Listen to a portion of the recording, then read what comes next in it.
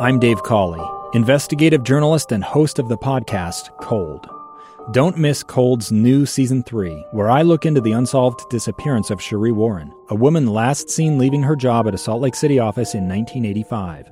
Police cast suspicion on Cherie's estranged husband and boyfriend, but never made any arrests or recovered Cherie's remains. Find Cold Season 3, The Search for Cherie, anywhere you get your podcasts. Utah's best athletes count on flexibility, speed, strength. And the Jazz pick up their 22nd assist. So they count on University of Utah Health. Real Salt Lake puts this game away. And so can you. Leading doctors, a world-class environment, award-winning innovation, care to be great. 14 unanswered by the Utes. University of Utah Health, caring for Utah's best and yours. Schedule your appointment now at uofuhealth.org/care to be great. Radio check. Loud and clear.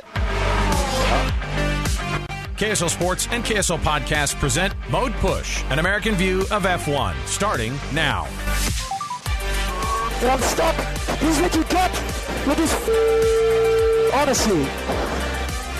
I'm gutted. I'm absolutely gutted. I enjoyed this so much. Thank you.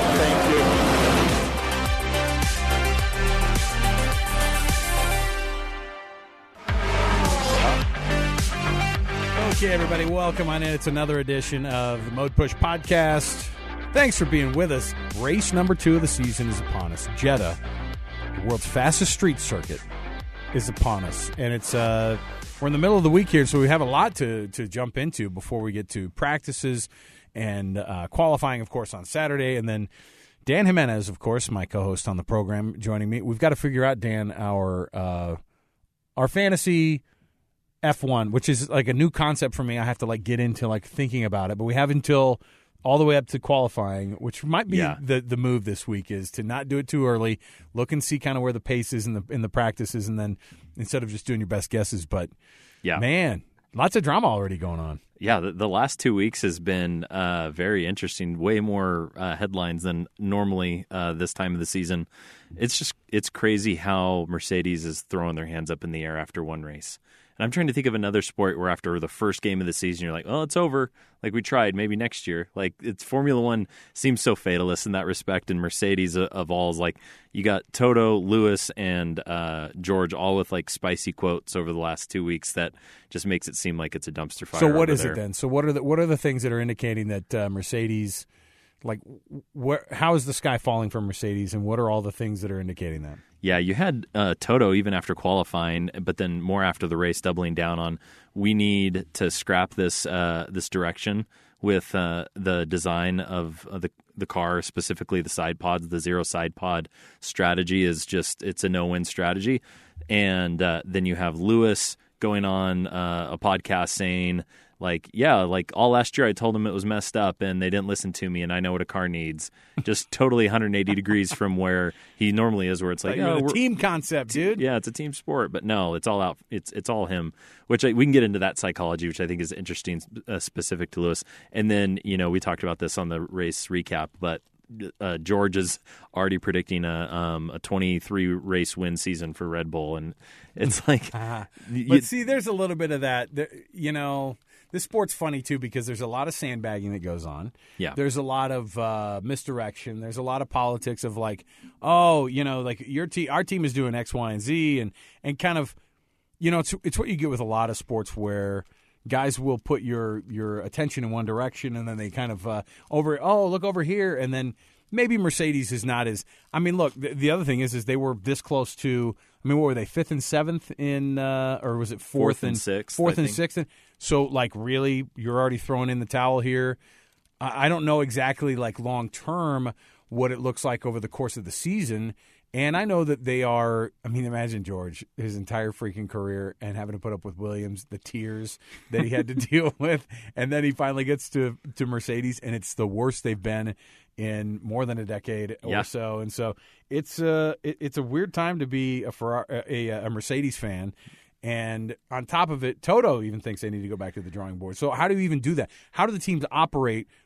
Is there a team that just goes, we're only the 2024 concept design team over here. That's all we're working on. We basically don't even pay attention to what's going on in the season, maybe some wind tunnel results. But other than that, like, are they really scrapping it in the sense of they go back to the factory and there's just a team working on the 2024 car? I think that they'll have had another design philosophy going in parallel over the offseason. And so I bet they came into Bahrain trying to see if they could make this same philosophy that they invested so much into work. And as soon as they realized, like, no, we're way off the pace. Like, it's not that just that they like finished 4th and 6th, but it's like Red Bull beat the field by like 40 seconds. It was not even close. Well, and specifically Max beat his teammate by another 15 also. Yeah, and they were telling him to slow down. And then also, like, Fernando just drove past both of them. And, like, it's not just it's Aston Martin, but, like, they have the same exact motor, right? It's the same power plant as Mercedes, and you can't get beat by the works team when you're the manufacturer team, right? I think as soon as Fernando got around both of them and Lance got around George, like, that's when the panic button got hit. And it's like, okay, guys, this can't happen again. We can't get outrun by Aston Martin, at least. And so, yeah, I think there's a parallel track going, and it's obviously not as well developed and hasn't had the track time that they could have gotten if they had just started the season in the preseason testing with it. But I expect soon, I don't imagine it's going to be this weekend, but I imagine soon we're going to see a significantly different looking Mercedes car that probably looks a lot like the Aston Martin, which looks a lot like the Red Bull. Oh, the copy and paste that happens in F1. It happens across every sport, right? Where you go, no. I had the same thought. No, The reason it looks exactly like it. And, of course, that same Aston Martin team, which was what were they before? They were they were pink. I was trying to remember. They were Force India. It was Force India, but then right between, what were they? They were Daddy Stroll's team. I'm killing myself to try to remember the name of the team. But either way, they were getting beat up for like wholesale stealing of Mercedes. Of Mercedes, just like Mercedes. Yeah. It was the pink Mercedes. That's what we called it, right? And so it's interesting now because it's like, dude, we didn't just. I mean, they are developing into like the number 2 team, maybe, if in some people's eyes, if Ferrari can't get their crap together for this weekend. And so let's go to Ferrari then, who is also suffering a little bit of a setback because they're already through their second power unit for Charles, and he's going to take a grid penalty. What does that look like? And so how do they even determine these things? What's the regulation, and how many power units can you even like have and go through during a season? 2. You can have 2. And now they're on number 3, and we've had 1 race. What about the new reliable Ferrari, dude? Like, oh, my gosh. Yeah, so basically, from what I've read, the issues – so they changed their power unit, and they kept calling it like the battery. So for those who don't remember, like in an F1 engine, it's like a hybrid, right? And so the hybrid engine, the electric motor gets energy from a battery that gets replenished from like the braking and the heat from the engine and stuff. And so – they said that they caught something that they were worried about right before the race in Bahrain. So they switched it out right before the race. And they didn't take a penalty because you can do that once, right? Yeah. And then we had the same exact failure during the race. And afterwards, I read that it was like an install error. It was like a human error. Like somebody did something wrong. Supposed to use the 10-millimeter bolts, bro. Come on. Does something happen where they installed it wrong twice? Oh my gosh. Ruined it, and then now you're on to number 3, and you have to. So what happens is once you break that rule, obviously it's a lot more money, right? You're pouring into it, but then you get a hit with a grid penalty. So they're getting a 10-place grid penalty. So if Charles wins pole, then he's starting in 10th. And he could be on pole. I mean, this is a track that favors a team like Ferrari, who I think they might be the most straight line speed team that we've seen. Mm-hmm. That's kind of their bread and butter. That was last year the thing that had them ahead of everybody. But a track like this I'm trying to think of how Red Bull is going to lose this thing, right? Like that's what I think about things with now. They don't have that straight line speed, but it also doesn't really matter because it just seems like there is so much that Max already does and that this car is far ahead of in terms of development. Unless you're going to have some reliability issues, which is never out of the question. That's the only reason why. Weather and reliability and just kind of DNFs overall are going to be, you always have it. We start to go, Max is going to win every race, Checo's going to be second every race, and that's just not how it works. Even think about how dominant Mercedes was, and certainly even in those years, they had way more pace than other people all the time, and they still lost races, and that's just that was just part of it. So there's not going to be some, dire the sky is falling, but I don't know. I mean, like, can Aston Martin, is this a track that's set up for them? I know that tire degradation is different from on this track versus what you saw last week. It's less of a concern, so maybe that could be helpful to teams who couldn't manage their tires last weekend. Yeah. Ferrari got beat so bad because they had, their drivers had to make up for their lack of what it seemed like to be downforce, and so they just ate through their tires faster, which will be less of an issue at Jeddah because it's more of a straight line track. And it's a newer track that is a bit softer on the tires. And so, I think that it's going to be a more competitive race for sure. And like you said, I think there's more chance for chaos to be thrown into it. Like Mick Schumacher had that huge stunt last year. It's a tricky course because they've like the high speed S's. Like they're pretty scary, and so I think there's a chance that we have 3 rookies going into this race who've never raced at Jeddah. Where at Bahrain it's a very big, wide, kind of pretty straightforward course where they had 3 days of testing to get ready for, and now they're getting thrown into Jeddah that they've only ever driven on like the simulator. And I think there's a high probability that we see somebody get in the wall, red flag, maybe it catches Red Bull out on their strategy and like you said, it plays into the hands of the cars that are really good in a straight line like Ferrari. Who were we too in love with last week, and who isn't as bad as we maybe thought? Because you think about a weekend like this, and I would think that even a car like the Haas car that has that same Ferrari power plant, that has that same kind of setup, this could be a weekend that the American team maybe makes some sort of a move, or are they too far out from that, or is there somebody who is Aston Martin? What we see last week was a little bit more of an overestimation for what we thought that what they were, but I mean, it's one thing to have Fernando finish on the podium, but it was also have 2 broken wrist Lance Stroll roll up and split the Mercedes, and so.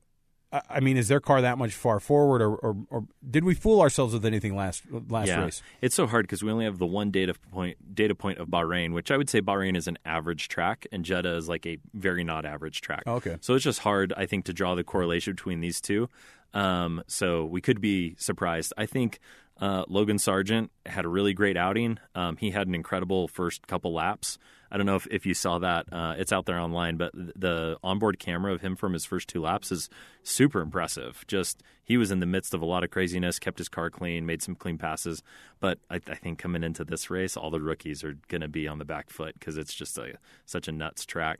And I don't know, Aston Martin, I still want to believe. I think that they can actually bring the heat. And so I think that they'll be competitive. And a Haas, man, I really hope that they can get better. You see the news of Haas with getting in trouble with Haas automation. What happened with that? I saw it, but I don't know exactly what the back and forth is. The report is Haas Automation, which is Gene Haas's business, how he made his money. Mm-hmm. They make big CNC mills. So basically huge machines that make parts. Other things, make other things, lathes and stuff like that. They're selling to the Russians during the period when we shouldn't be having any business with the Russians, which is hilarious when you consider Gunter on Netflix saying he never wants to do anything with the Russians ever again. And then Gene is like, hold that thought. We have a couple contracts that are coming through that are pretty interesting. So that could be. I don't know. I don't really think that spells any trouble. It's just bad PR. It's just bad PR. Yeah. So. I'm trying to think of some of these other teams, and I was looking actually today, and I wanted to roll some of these out for you because it's a Jeddah bingo card that I saw for us. Okay, it's things that we're anticipating for this weekend here. So, and if you like, this is a pretty interesting thing because periodically we'll see stuff like this. And by the way, Yuki Tsunoda was told to calm it down again on the radio. Oh, really? I missed that. No, so his team came out and said he mentioned. I have a bit of a problem shouting. And cursing, and cussing at everybody during his radio messages. But apparently they told him again that he has to calm down his intense radio chatter. That's not a good look for a guy who's like is this his third year? On the edge. This is his third year. Yeah. Like, and he's on that edge. Like, he better beat Nick DeVries every race if he's going to, sit with this AlphaTauri team who, by the way, also this week, Helmut Marko actually said, yeah, they got voted. They're going to keep the team there, and it's not going to be sold to anybody. But if they don't improve their finances and if they don't improve their performance, which is obviously what helps you improve finances as well, it's not going to be a long-lived deal to be able to have a sister team. Okay, both Aston Martins qualify in the top 8.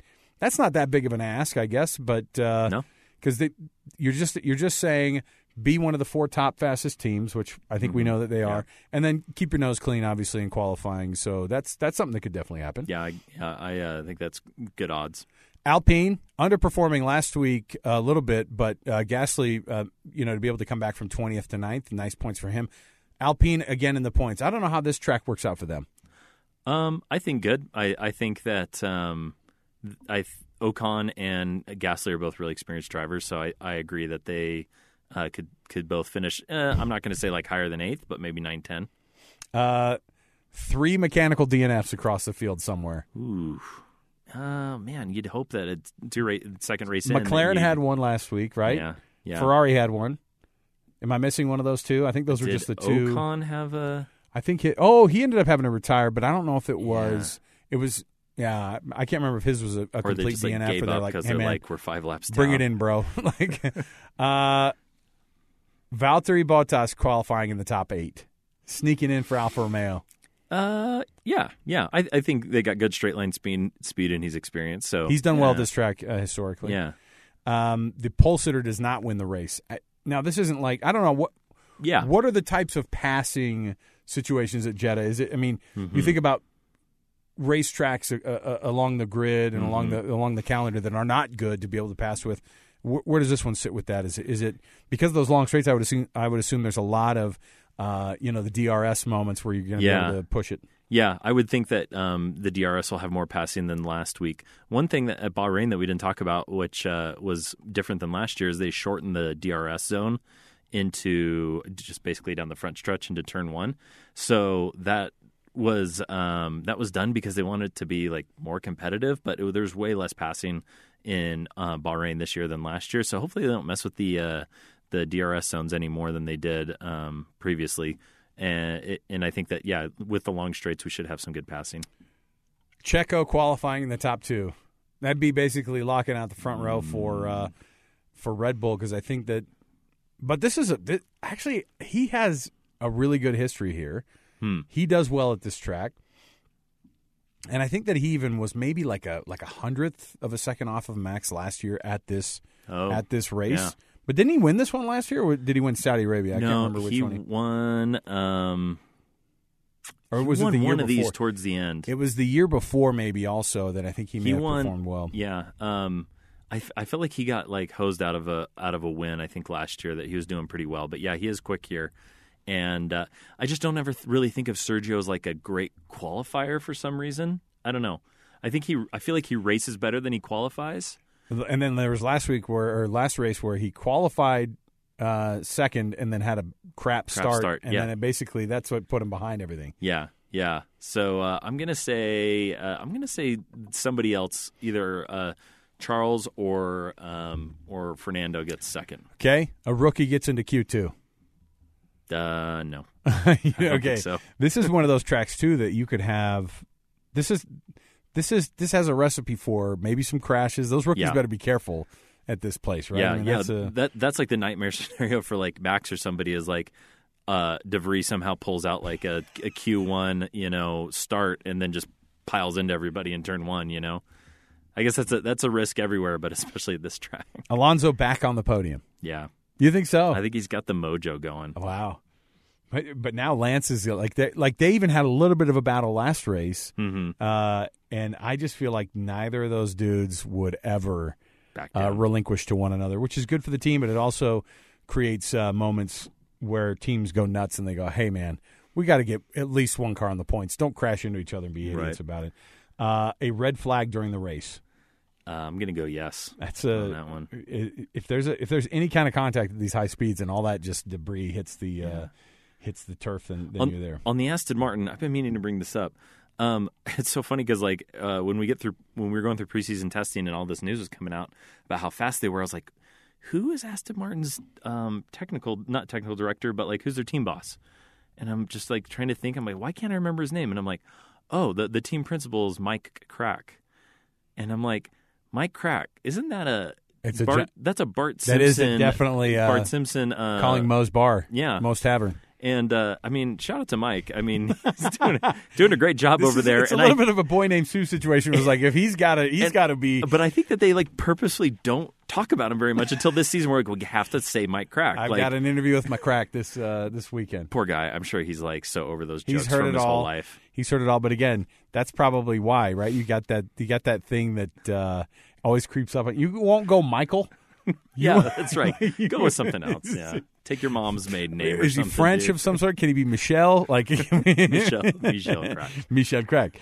All right. So all the teams that are kind of getting ready for this weekend.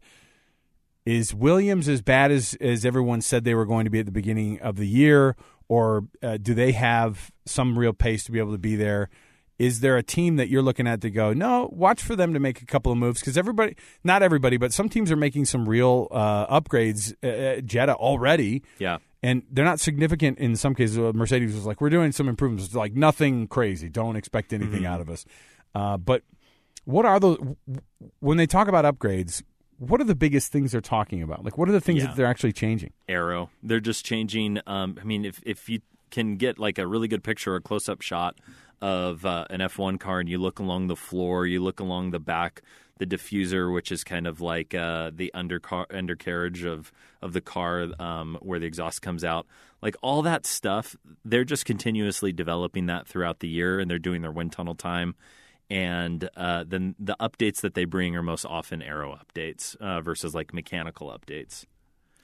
I wonder if there's something to like when they talk about upgrades, they act like that it's like a video game where it's just like you ate the mushroom and like you got bigger suddenly. And you can jump in the song. Right, yeah. And that's what I always when they say that and they're like, well, and the reports are they're bringing upgrades and they're going to be significant upgrades versus like just some small upgrades here and there. And you go, well, so did you not have those in the first race? And why don't they have them? They've done all of this wind tunnel testing and all these things. Yeah. Why is it that they show up with this stuff? Yeah. Is it just specific to the racetrack or how does it work? I would say that especially early in the season, when they go to Bahrain and they do the preseason testing, you'll see them outfit like these aero rakes on the car, which are like these huge, like, I don't know, like grids, metal grids that they stick on the front and on the back, and there's like a million pitot tubes everywhere, which are measuring air pressure. They're spraying it with that green the flow ink or whatever. spray, yeah. What does that do? It's just a visualization of like, okay, where's the air moving when it's out there? But I feel like the flow viz or whatever is a bit of a, I don't know, parlor trick. But you have the pitot tubes on these big aero rakes, and that is valid. That they do that so that they can validate all their CFD, like their fancy computer aero wind tunnel. And then, so with that data, they can come back and say, okay, our models that we build and run on the computer for aero are right, or they're off by this much and we need to offset it. So once you get that valuable information from the real world testing, then you can feed that back into whatever your designs have been and be like, okay, yeah, so now we believe design C is going to work the best, or design A. And so that's probably like when teams bring updates to race 2, it's iterating off of the information and the data that they got from that preseason testing. And so they probably got a lot of stuff in the hopper ready to go. They're just kind of waiting for that fresh data to come, and then they can say, all right, go ahead, manufacture it, bring 2 sets of it, 3 sets of it, and get it to Jeddah. Speaking of sets, how many tires – how do the tire rules work? Yeah. Like when they talk about what tires can and can't be used in, your second qualifying session versus, I know they want people to go kind of like, all out on that on that last lap of qualifying, and so they don't make them wear or put those tires on. But how many sets of tires are you allowed to? Is there a limit on how many times you can change and what you have to start and stop races with? I've always been unclear with that. Yeah, I believe it's 10 sets. I think they get each week. They get 10 sets from Pirelli, and I'm going to get the numbers wrong, but it's like 3 softs, 3 mediums, and 4 hards, or 3 3 and then 4 softs or something. And so then they have the liberty to use those however they want through the weekend. And so they'll go in and they'll run short stints on tires that they don't want to take a ton of life out of them. And so you'll hear sometimes they talk about a brand new fresh set of tires or a set of scrubbed tires. And scrubbed means that they went around a lap or two, and maybe they went around slowly.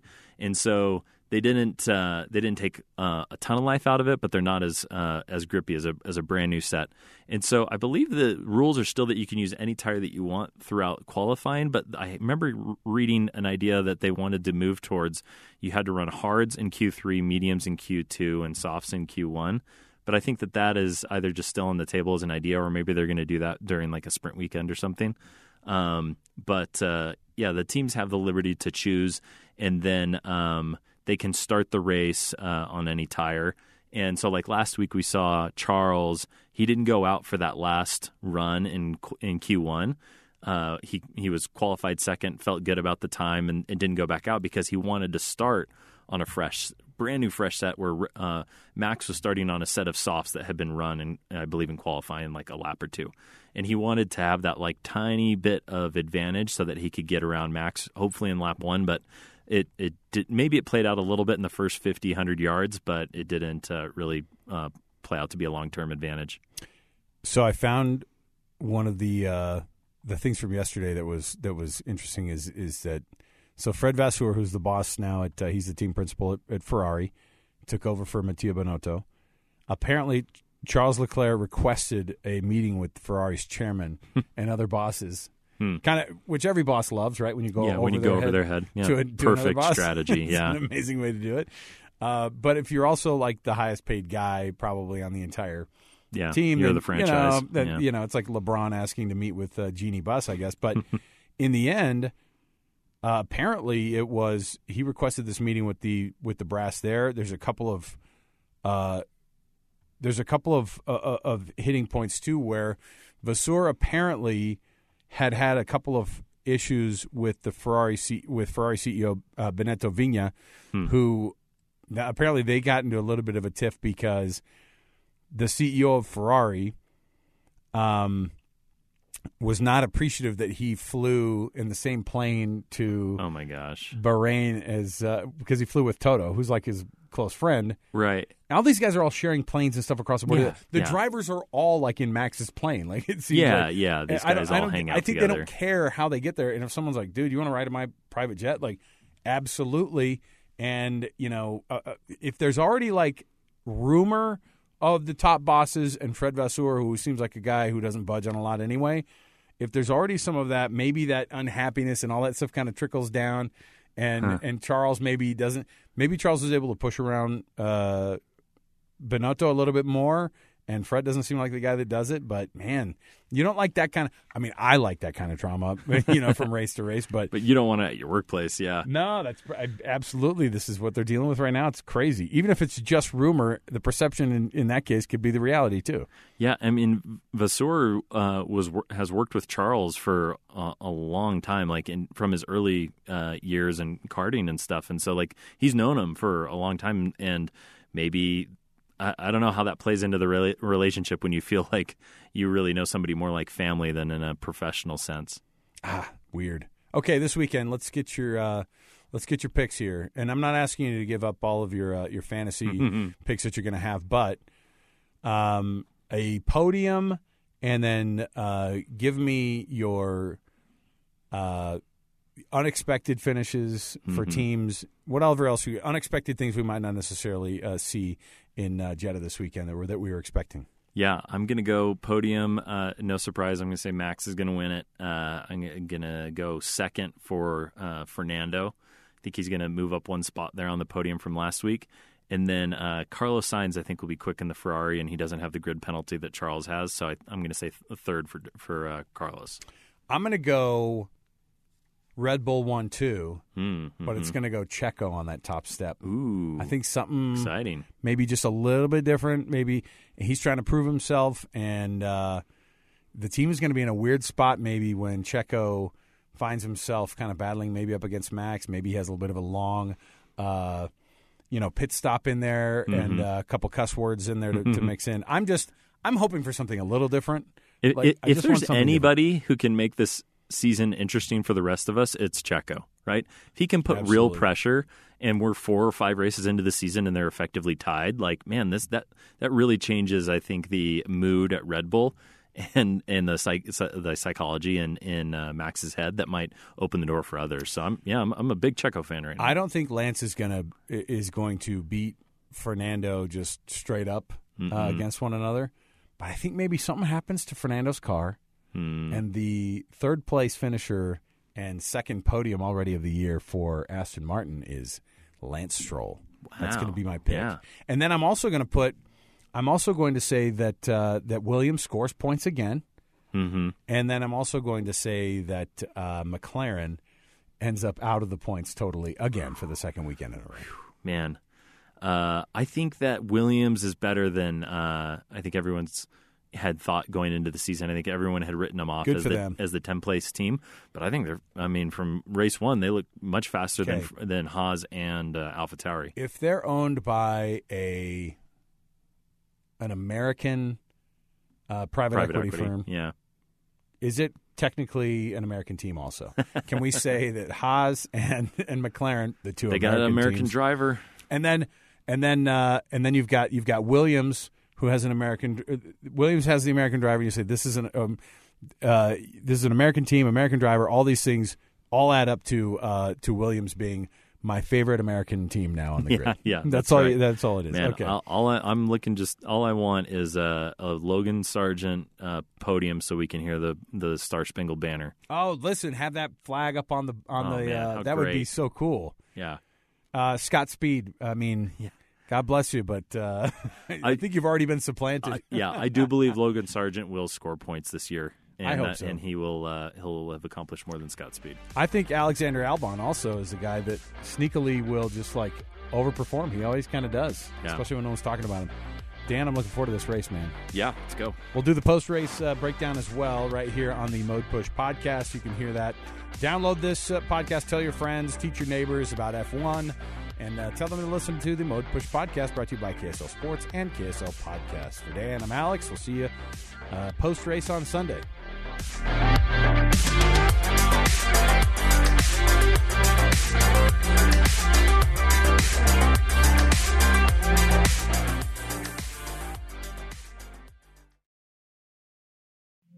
2 years ago, Americans watched in horror as a crisis unfolded at the Kabul airport. She was tear-gassed and beaten. Images of thousands desperate to escape Taliban oppression filled our news feeds. More than 80,000 Afghans made it to America. But the story didn't end there. It was very cold. There was no power, no heat. Who would help our newest neighbors? I'm Andrea Smartin. In Stranger Becomes Neighbor, you'll hear the stories of some remarkable refugees who left their homes and their dreams behind, only to start over from zero. Their only possession was 3 blankets. And you'll meet Americans who stepped up to help them. You want me to come when you deliver your baby. What can one person do in the face of an international disaster decades in the making? That's Stranger Becomes Neighbor. Find us at kslpodcast.com. Follow us on Apple Podcasts or anywhere else you listen.